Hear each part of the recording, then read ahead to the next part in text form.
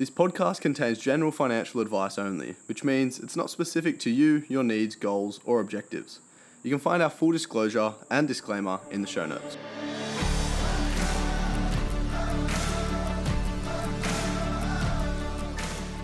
Matt, let's wrap it up. Last episode, we're going to talk about the future. Now, I am someone who has been quoted on Instagram as saying the future doesn't exist. But what I mean by that is it's really important to live in the present. And I guess what we're talking about right now is living in the present, but doing it in such a way where your future will be more successful, more abundant, you'll have more time, you'll be more free. I guess we're going to eventually end up on the whole retirement situation. But yeah, let's talk about how we can go about, now that we've got a portfolio built and we're building our wealth, how we can go about living life while we're building that, as well as when we've actually built to the level that we want to be at. Yep. Look, so a fantastic resource for people to look into and start to research on doing this is called the FIRE movement. So it's Financial Independence, Retire Early. So I'm not a huge proponent of retiring. I don't think that should be age-bound or anything. I think we should all be striving to create time freedom through financial security ASAP. Yep. Because then you have choices. You can choose to do whatever you want with the people that you love whenever you want to do that. Mm-hmm. And for me, that is the ultimate goal. And you're not beholden to anybody else. So that, I think, is a very good goal to look at trying to achieve, and then just working out how to do that. The way that the FIRE movement thinks about accumulating enough capital to be able to retire and live off that capital for the rest of their life is a 4% drawdown rate. So if you have $1 million of capital, you're going to draw down 4%, which is $40,000 a year. So if you can live on $40,000 a year gross, then $1 million is your sort of target. If you want to live on 80,000, it's 2 million, and so on and so forth. So that's how you can do that. But then they've also got, like a lean FIRE and fat FIRE and all these different things that they talk about. And that's really just having, living uber frugal. Yeah. Just not spending any money. Like, that's not me. No. I want to have fun. I love having fun. I love traveling. I love wine. I love luxurious things. I love spending money. Yeah. I'm a spender, not a saver. Yeah. Definitely. So look at that. And I guess as you're going through your investment journey, one of the really important things is just once you put capital into that wealth account, it's like a vault. Yep. Once it goes in there, it never comes out. And a lot of people ask, but Matt, so what about when I buy like my first home? I was like, yeah, you pay for that out of the other 80%. Yeah. So you need to be saving for a house deposit as well as funding your wealth account. Yeah.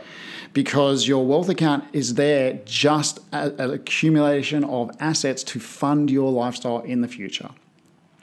And the lower that you can get your expenses, then the less capital that you need to retire on. So you just got to balance those things out. So yeah, that I guess that gives you a bit more of an idea of how people are planning that out. And the big mistakes that people make is emptying out their wealth account or all the money that they have and then pouring that into like a non-generating asset. So buying a car. Yeah. Or putting it into a principal place of residence, like their first home. Yes, that home is an asset for you, but it's not going to fund your lifestyle. Mm-hmm. It's just a cost of living. Yeah, I guess this is the distinction between letting the ego talk, letting the emotion rule your decisions. Like when it comes to the stock market, you see your stock price go down, you're like, oh shit, sell. Bad decision, sell.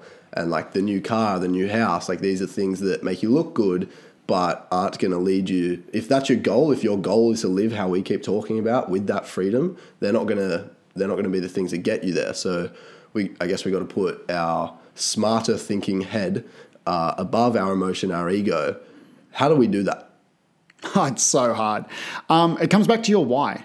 Yeah. So, and your values and what's important to you. So if that new watch is more important, so you can break things down. So I'll just reframe that thought. So when you understand what your FIRE number is and how many years it's going to take you to get there and how much you need to save to do that, you can break that down into years spent working. Mm-hmm. So for me to go and buy that brand new BMW for $150,000, it means that I won't be retiring at 46. It means I'll be retiring at 58. Right. Because that's the financial impact that it's going to have on my FIRE number. Yeah. Yep. So you can make really informed decisions on how you allocate your capital. Yeah, because then it puts it into perspective. It's like, do I want to add another 12 years onto my working life, or can I go without the car for now so I can get there and enjoy my life a lot sooner? Yeah, and it just comes down to what's really important to you. Like, I guess, how much time do you spend in that car? And then really, how much do you utilize it? Most most cars spend most of the time sitting in garages. Yep. Yeah, collecting dust. Whereas money invested, that capital is growing for you. And then when you hit your FIRE number, or that number that provides you with that financial security, then that's it. You have now ultimate time freedom. What is that worth? And think about that. I also think it's worthwhile and valid to have sort of mini retirements through your life, because you don't want to be so frugal and be counting every dollar along the way that, you get to, you're financially free at 35, but you've gone nowhere. You've never eaten out. So there's definitely a balance with those things, and you have to have something to do. Yeah. A lot of retirees that I work with in my job, they are really trying to think about what they're going to do with their life because for 40 or 50 hours for the last 40 years have been taken up with the grind of work. So at the retirement age, they go, well, what am I going to do next? And so it's important to know what that is. But I believe that having mini retirements of like 3 months or 6 months or even 12, like gap years, where, I think a lot of times with my kids, we plan to have a gap year, and that year that we spend with them 100% of the time traveling around North America or something like that, that will be with them forever. Yeah, for sure. This is a lot of the reason why I started Uncle Nathan, because my parents had a very similar idea, a very similar perspective on life. And it is this perspective of experience and creating memories, because at the end of the day, those are the things that are going to be with you, hopefully, when we pass on eventually at the end, unless dementia takes over. But those are the memories. Those are the things that we look back on. And that's, for me, where my happiness comes from. So it makes sense for me to spend money now, even if it does mean that I'm going to have to work for a little bit longer, spend money now to have those experiences and make those memories. And I always go back on this idea of, sure, you can grind for 10 years, live frugally, have no experiences, do nothing, get to the end of the 10 years and be set up for the rest of your life. Then what happens if something terrible happens in 9 years or on the 10th year? Or the 11th. What's it all for? So I think this is a big way that I like to think. And of course, I'm going to try to make good money decisions. I'm going to try to build that wealth as much as I can. But at the same time, like what you said, it is that sacrifice, that trade-off is well worth it sometimes. So there's a really good author, or actually there's a really good book written by a guy called Bill Perkins, which is called Die with Zero. And he talks about memory dividends are more important than anything else. And then the legacy that you leave are the memories with the people that you love. Yeah. Yeah. The legacy of the money and the stuff, all that stuff, it's just stuff. Mm-hmm. The most valuable thing that is going to be left is with the people that you love and spend all your time with. And he's phrased it as sort of memory dividends. Another really good concept is what Ramit Sethi talks about from I Will Teach You to Be Rich in terms of money levers. So for everybody, we have different things that turn us on. Yeah. And then all puns intended. So you can pull these different levers, so you'll see me wearing a black T-shirt all the time for work. This is my uniform. I don't have to ever worry about what I wear when I go to work, it's blue shorts, blue jeans, and a black t-shirt. Yeah. That's it. Sick. Yeah. I don't spend any money on clothes. My wife hates it. Yeah. Because I used to. But I just got to a point where I was working out how much money I was spending on dry cleaning. My suits, my tailored suits and shirts and all that stuff. And my clients don't care whether I wear a tailored shirt. They want to speak to me. They want to get my advice. Black t-shirt or tailored suit does not matter. And that's not valid for everybody. Yeah, everyone has their own things. But the point that I'm getting is that then I spend money on wine. Yeah. So I have an allocation in my life to invest in wine.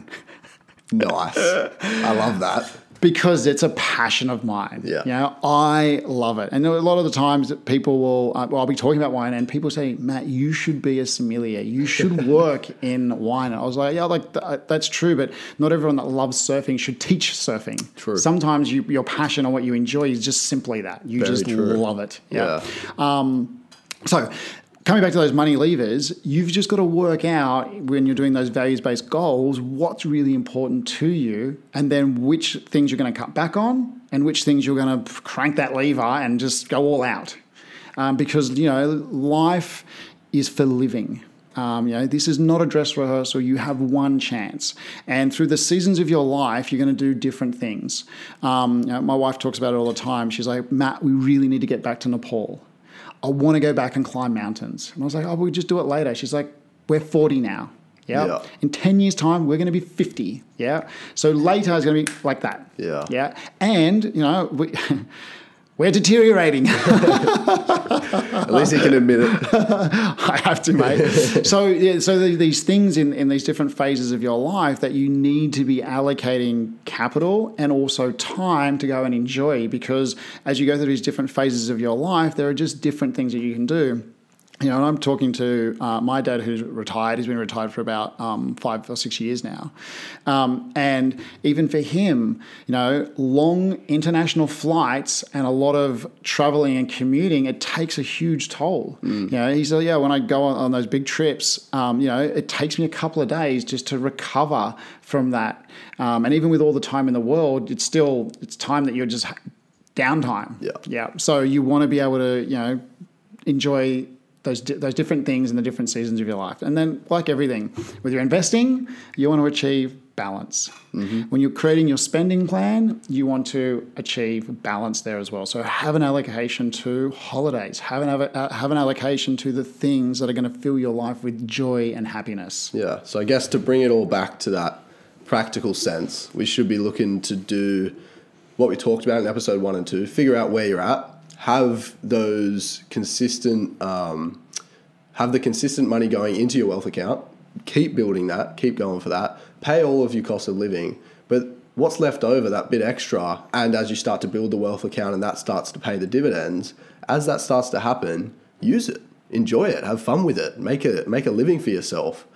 Because I guess at this point of the podcast, whether or not you sat through it all in one listening or you've done week by week episodes or wherever you're at with it, the whole point is now we're at the point where we understand how money works and how we can use money to give us that freedom.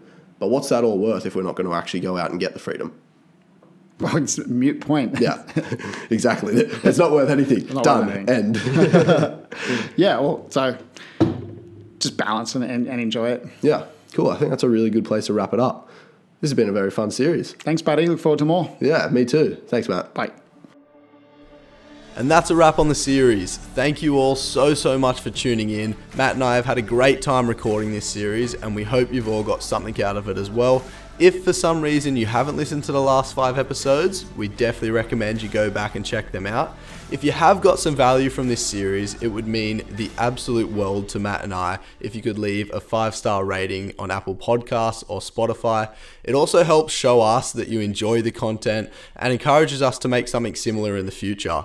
If you have any questions, be sure to get in touch with Matt or myself on Instagram. You can find me at Uncle Nathan Co. You can find Matt at MatthewBrown_try. Cheers, guys. We look forward to hearing from you soon.